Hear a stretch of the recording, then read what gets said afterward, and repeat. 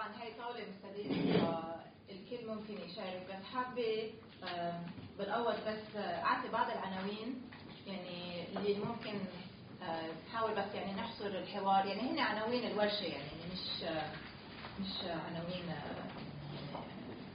أصغر، بس البركي ممكن نقول 3 عناوين نحكي عنهم. هي أولا علاقة الباحث مع المخيم، يعني هي كانت امبارح الصبح كثير تحدثنا عنها. علاقة البحث مع الاكتيفيزم، مع النشاط ومع التغيير. والنقطة الثالثة هي شو نوع المعرفة والمواضيع اللي بركي كمان يعني ما يعني ناقصة من الأبحاث اللي كمان ممكن نتحدث عنها. بالأول حابة أعطي الكلام للناس اللي بركي بعد ما حكيوا كثير ما شاركوا، تنعطيهم دور. في يعني بعض العالم موجودين كانوا معنا من امبارح اللي ما شاركوا، وطبعا بعدين يعني نفتحها للكل. ما حابة أنا كثير أكون عم بعين قديش الحدا عم يحكي، بس طبعا يعني إذا الحديث يعني خلينا نحاول نعطي الفرصة للكل. إذا ممكن بس الإير كونديشن يتوطى شوي يتوطى؟ أو كثير. شور. أوكي، فمين بيحب؟ تفضل. شكرا خليتيني احكي. انا من فتره طويله بتجنب اني احضر ندوات ورش عمل كثيره يعني تعقد حول الاوضاع الفلسطينيه، يعني صارت عم تكرر نفسها كمواضيع وتكرر نفسها كمحاضرين. اول مره من فتره طويله أحضر ورشة لسببين. السبب الأول أن المتحدثين جدد مش تقليديين، يعني كنا قد نشوفهم على طريق. 2 وكمتحدثين جدد خاصة نغلب عليهم طابع الشباب، كنت حاب أسمع الحقيقة في ذلك المتغيرات الشباب كيف تفكر. 2 طبيعة الموضوع. أيضا في ورش العمل الندوات اللي كانت عند الدكتور السابقة ما كانت كيف يوقف أمام موضوع البحث، لكن كنت أتوقع أن يكون موضوع البحث يعني له مقارنة. البحث اللي بياخذ بعين الاعتبار ما هي الأبحاث التي طرحت حول الوضع الفلسطيني، يصير في نقاش توجد واقع من استفاد منها، قديش ساهمت في معالجة أوضاع الفلسطينيين وحتى التغييرات في الواقع الفلسطيني. لكن وجدت نفسي أمام شيء آخر، إنه الباحثين قدموا تجربتهم في أعمال البحث، شو المشكلات اللي واجهوها، شو الصعوبات اللي واجهوها، شو علاقاتهم مع يعني الناس المبحوثين. هذا جانب مهم، لكن أنا أعتقد ما تأخذون يعني رغم أهمية التجربة اللي مر فيها كل واحد من الباحثين وهي مفيدة ما في شك، مفيدة، لا أنتقد يعني ليش هيك طرحوا الموضوع بهذه الطريقة، بس بقول جدواها بقيت عند حلولهم.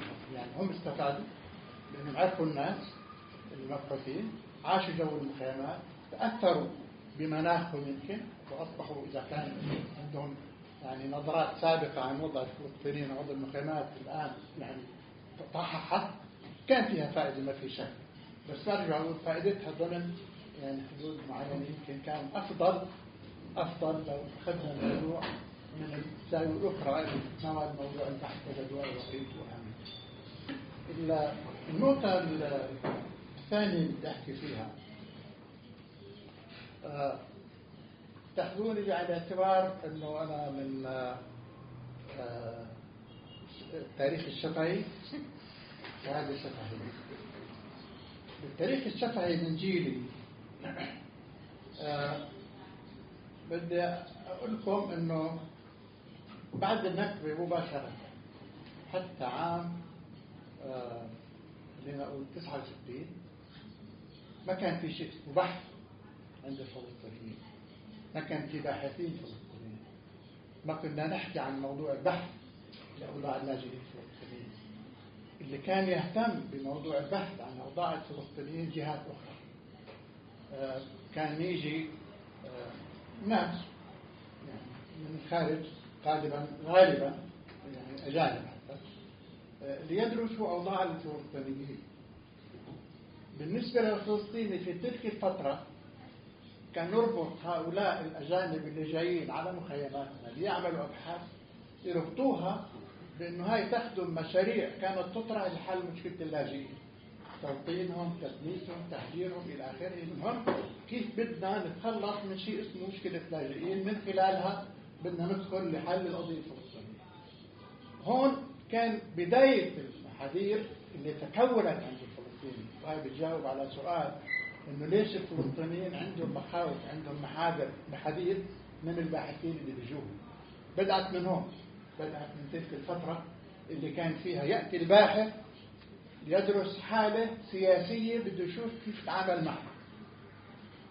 المرحلة الثانية اللي بدأ فيها البحث الفلسطيني بدأت مع وجود منظمة التحرير الفلسطينية ثم انتقال الثورة الفلسطينية للحكم، وبدأت تتشكل مراكز بحثية، مركز الإبحاث الفلسطيني، مركز الدراسات الفلسطينية بشكل خاص، مركز التخطيط الفلسطيني إلى آخره. هون بدأت تعد أبحاث ودراسات ذات طابع سياسي، يعني لم تتناول الوضع الاجتماعي للفلسطينيين، الوضع الاقتصادي للفلسطينيين، كانت أبحاث يعني يغلب عليها الطابع السياسي اللي يعني الغرض منها هو إيجاد المعرفة السياسية، الغرض منها مساعدة القيادة على اتخاذ القرار إلى آخره. بس هون بصير سؤال قديش هذه القيادة استفادت يعني من هذه الدراسات، من هذه الابحاث، موضوع آخر بدي أتطرق له، لأنه بس كلمة واحدة، لم تستفد القيادة من كل الدراسات والأبحاث التي كانت تعد لتساعدها باتخاذ القرار، لكنها لم تستفد. المرحلة الثالثة في موضوع إعداد الأبحاث هي اللي هلا إحنا عم نمشي، يعني اللي بعد أسلوب. وهون الأبحاث أخذت أكثر من منحى. المنحى الأول اللي كرس الحذر عند الفلسطينيين هو الأبحاث والدراسات التي تقوم بها ما يمكن أن نسميه مؤسسات المجتمع المدني، جمعيات الغير حكومية. هاي الأبحاث اللي عم بتقوم فيها جمعيات غير حكومية أيضا كانت موقع حذر، إنه طيب لمين وليش وكيف ومين بده يستفيد منها، شو الغرض منها إلى آخره. فأيضا كانت تخلق نوع من اللبس. في الأبحاث الثانية اللي كانت تتم من خلال مراكز دراسات جديدة غير السابقة، يعني مركز زيتون، مركز القدس إلى آخره. هاي مؤسسات جديدة، مركز الوحدة العربية إلى آخره. هاي مؤسسات جديدة صارت تعمل أبحاث ودراسات أيضا عودة يغلب عليها الطابع السياسي، لكن بخلفية بيولوجية تختلف، يغلب عليها الطابع الديني بشكل عام، خاصة القدس ومركز زيتون. لكن بل طابعها العام يعني طابع سياسي، برضو ما نزلت للحالة الاجتماعية لحالة الناس اليومية. وفي طرف ثالث أيضا يعني بدأ يقوم، خلينا نسميه في إطار الفصائل الفلسطينية، يعني أشخاص بتوجيهات من تنظيمات ومن فصائل فلسطينية. وهذول أيضا صار في عدد كبير من الدراسات، لدرجة صار في كتب تناول موضوع التعليم، موضوع الصحة، موضوع الإغاثة، موضوع الأروة. الحقيقة نزل عدد كبير من الأبحاث والدراسات اللي تتناول الواقع الفلسطيني، لكن مثل ما قلت بدافع من بعض الفصائل الفلسطينية. النقطة الثالثة بدي أحكي فيها هي اللي تطرح السؤال إنه يعني كل هذه الأبحاث اللي عم بتصير هي أبحاث مفتوحة. هون خليني يعني أطرح نقطة إنه الجامعات تعمل أبحاث، صحف. أنا قارئ كثير من الأبحاث معمولة بالصحف، إذا كان مؤسسة دراساتهم أو مجلة فلسطين أو غيرها من الصحف الهيئة تعمل دراسات كثير مهمة، مثل ما قلت بالإضافة للجامعات، بالإضافة ل يعني كثير جهات، يمكن جهات خارجية، الجمعيات مثل قلت غير حكومية، كثير جهات تعمل أبحاث، تعمل أبحاث لها أهدافها، وهي الأهداف الشيء اللي بدي أقوله، هاي الأهداف البحثية مفتوحة لكل الناس، أي حدا بيقدر يعمل. يعني ضمن إطار النقاش اللي كنتوا تحكوا فيه من امبارح لليوم، إنه الهدف هذه الأبحاث هو نوع إعطاء من معرفة. طيب المعرفة لمين؟ من المستفيد من هذه المعرفة، من هذه المعلومة اللي بده يعطيها الباحث؟ اللي بده يستفيد منها الجهة التي كلفت أو وجهت الباحث لإجراء البحث. وين بده يجي البحث؟ هو المستفيد، وبالتالي هاي ما لها حدود، ما لها حدود إطلاقا. مش مسؤولية الباحث إنه في جهة كلفته بإعداد بحث كان يستهويه. أنا عم بعد بحث عن وضع الاجتماعي داخل الفلسطينيين، من هي القوى الاجتماعية داخل دائرة الكيانات الفلسطينية، من هي القوى المؤثرة اجتماعيا داخل الكيانات، شو تأثير القوى الدينية، شو تأثير الفصائل إلى آخره. أنا بيستهويني إني أعمل بحث من هالنوع، لكن أنا اللي عملت هذا البحث وساعدني أنا بالمعرفة وساعد غيره بالمعرفة، أي حدا ممكن يستثمره. ممكن يستثمره الجهة اللي كلفتني بطريقتها للاستفادة منه بتكريس أو بتشجيع أو بتغذية انقسامات داخل المجتمع اجتهادا على هذا التركيب الاجتماعي. ممكن نستفيد منه شيء آخر. من هون أنا بصير النقاش برأيي مش إنه الباحث وليش عملت هيك بحث. ما بحمل النقاش أو الباحث مسؤولية أي بحث هو يكلف بإعداده. هذا بعدين أجي من نقطة أخرى. ما بحمله المسؤولية. أنا النقاش الخلاف أو التنافس اللي بيصير على البحث ليس على من أعد البحث وليس على مضمون البحث. أنا بتصور التنافس بصير على من يستفيد من البحث الذي يعمل. خصمي ممكن يستفيد منه، لكن السؤال أنا قديش استفدت منه؟ أنا بمعني صاحب القرار الفلسطيني قديش استفاد من هذا البحث حتى يحمي مجتمعه، حتى يلبي حاجات مجتمعه، وحتى يعرف كيف ياخذ القرار الصائب لخدمة مجتمعه. هاي المشكلة الأساسية اللي احنا عم نعاني منها، حتى ما نقول إنه يعني إذا أنا ما عملت بحث إذا خصمي ما راح يستفيد. لا، خصمي راح يلاقي ألف طريقة وطريقة اللي عد البحث ويحصل على المعلومة اللي بده إياها اللي تمكنه اتخاذ قراره. مشكلتي أنا ما عندي جهة تستفيد من أي بحث يمكن أعمله لاتخاذ القرار الصائب. النقطة الأخرى عن أخلاقيات البحث. أخلاقيات البحث يعني يمكن كان يغلب النقاش كأنه بنحمل مسؤولية الباحث.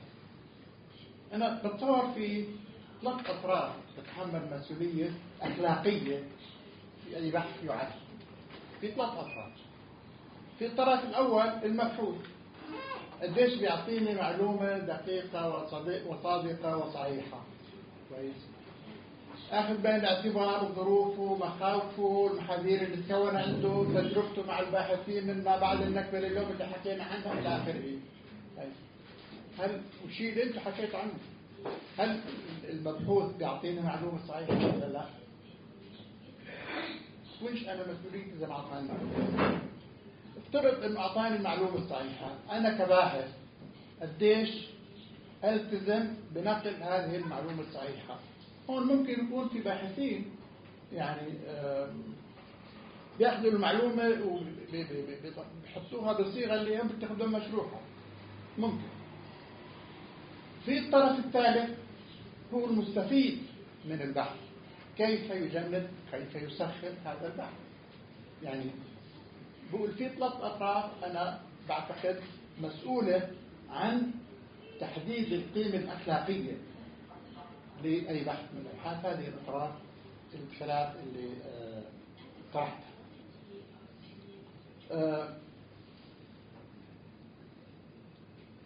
في موضوع الاقتصاد، يعني حول موضوع الاقتصاد بالمخيمات، هون أنا أعتقد بظل ناقص في الحديث عن موضوع الوضع الاقتصادي للفلسطينيين في المخيمات إذا نظرنا له في إطار الوضع الاقتصادي للفلسطينيين ككل.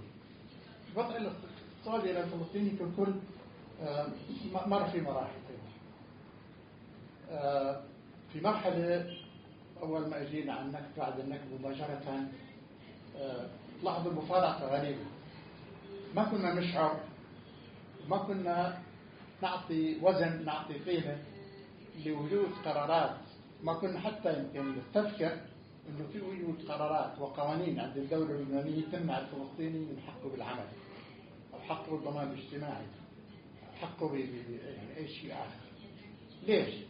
لأنه ما كنا نواجه صعوبات بالعمل في تلك الفترة. إجا الفلسطيني يد عاملة رخيصة، فرصة قدامه مفتوحة. إجا الفلسطيني أيضا رأس مال يشغل ويوظف في البلد.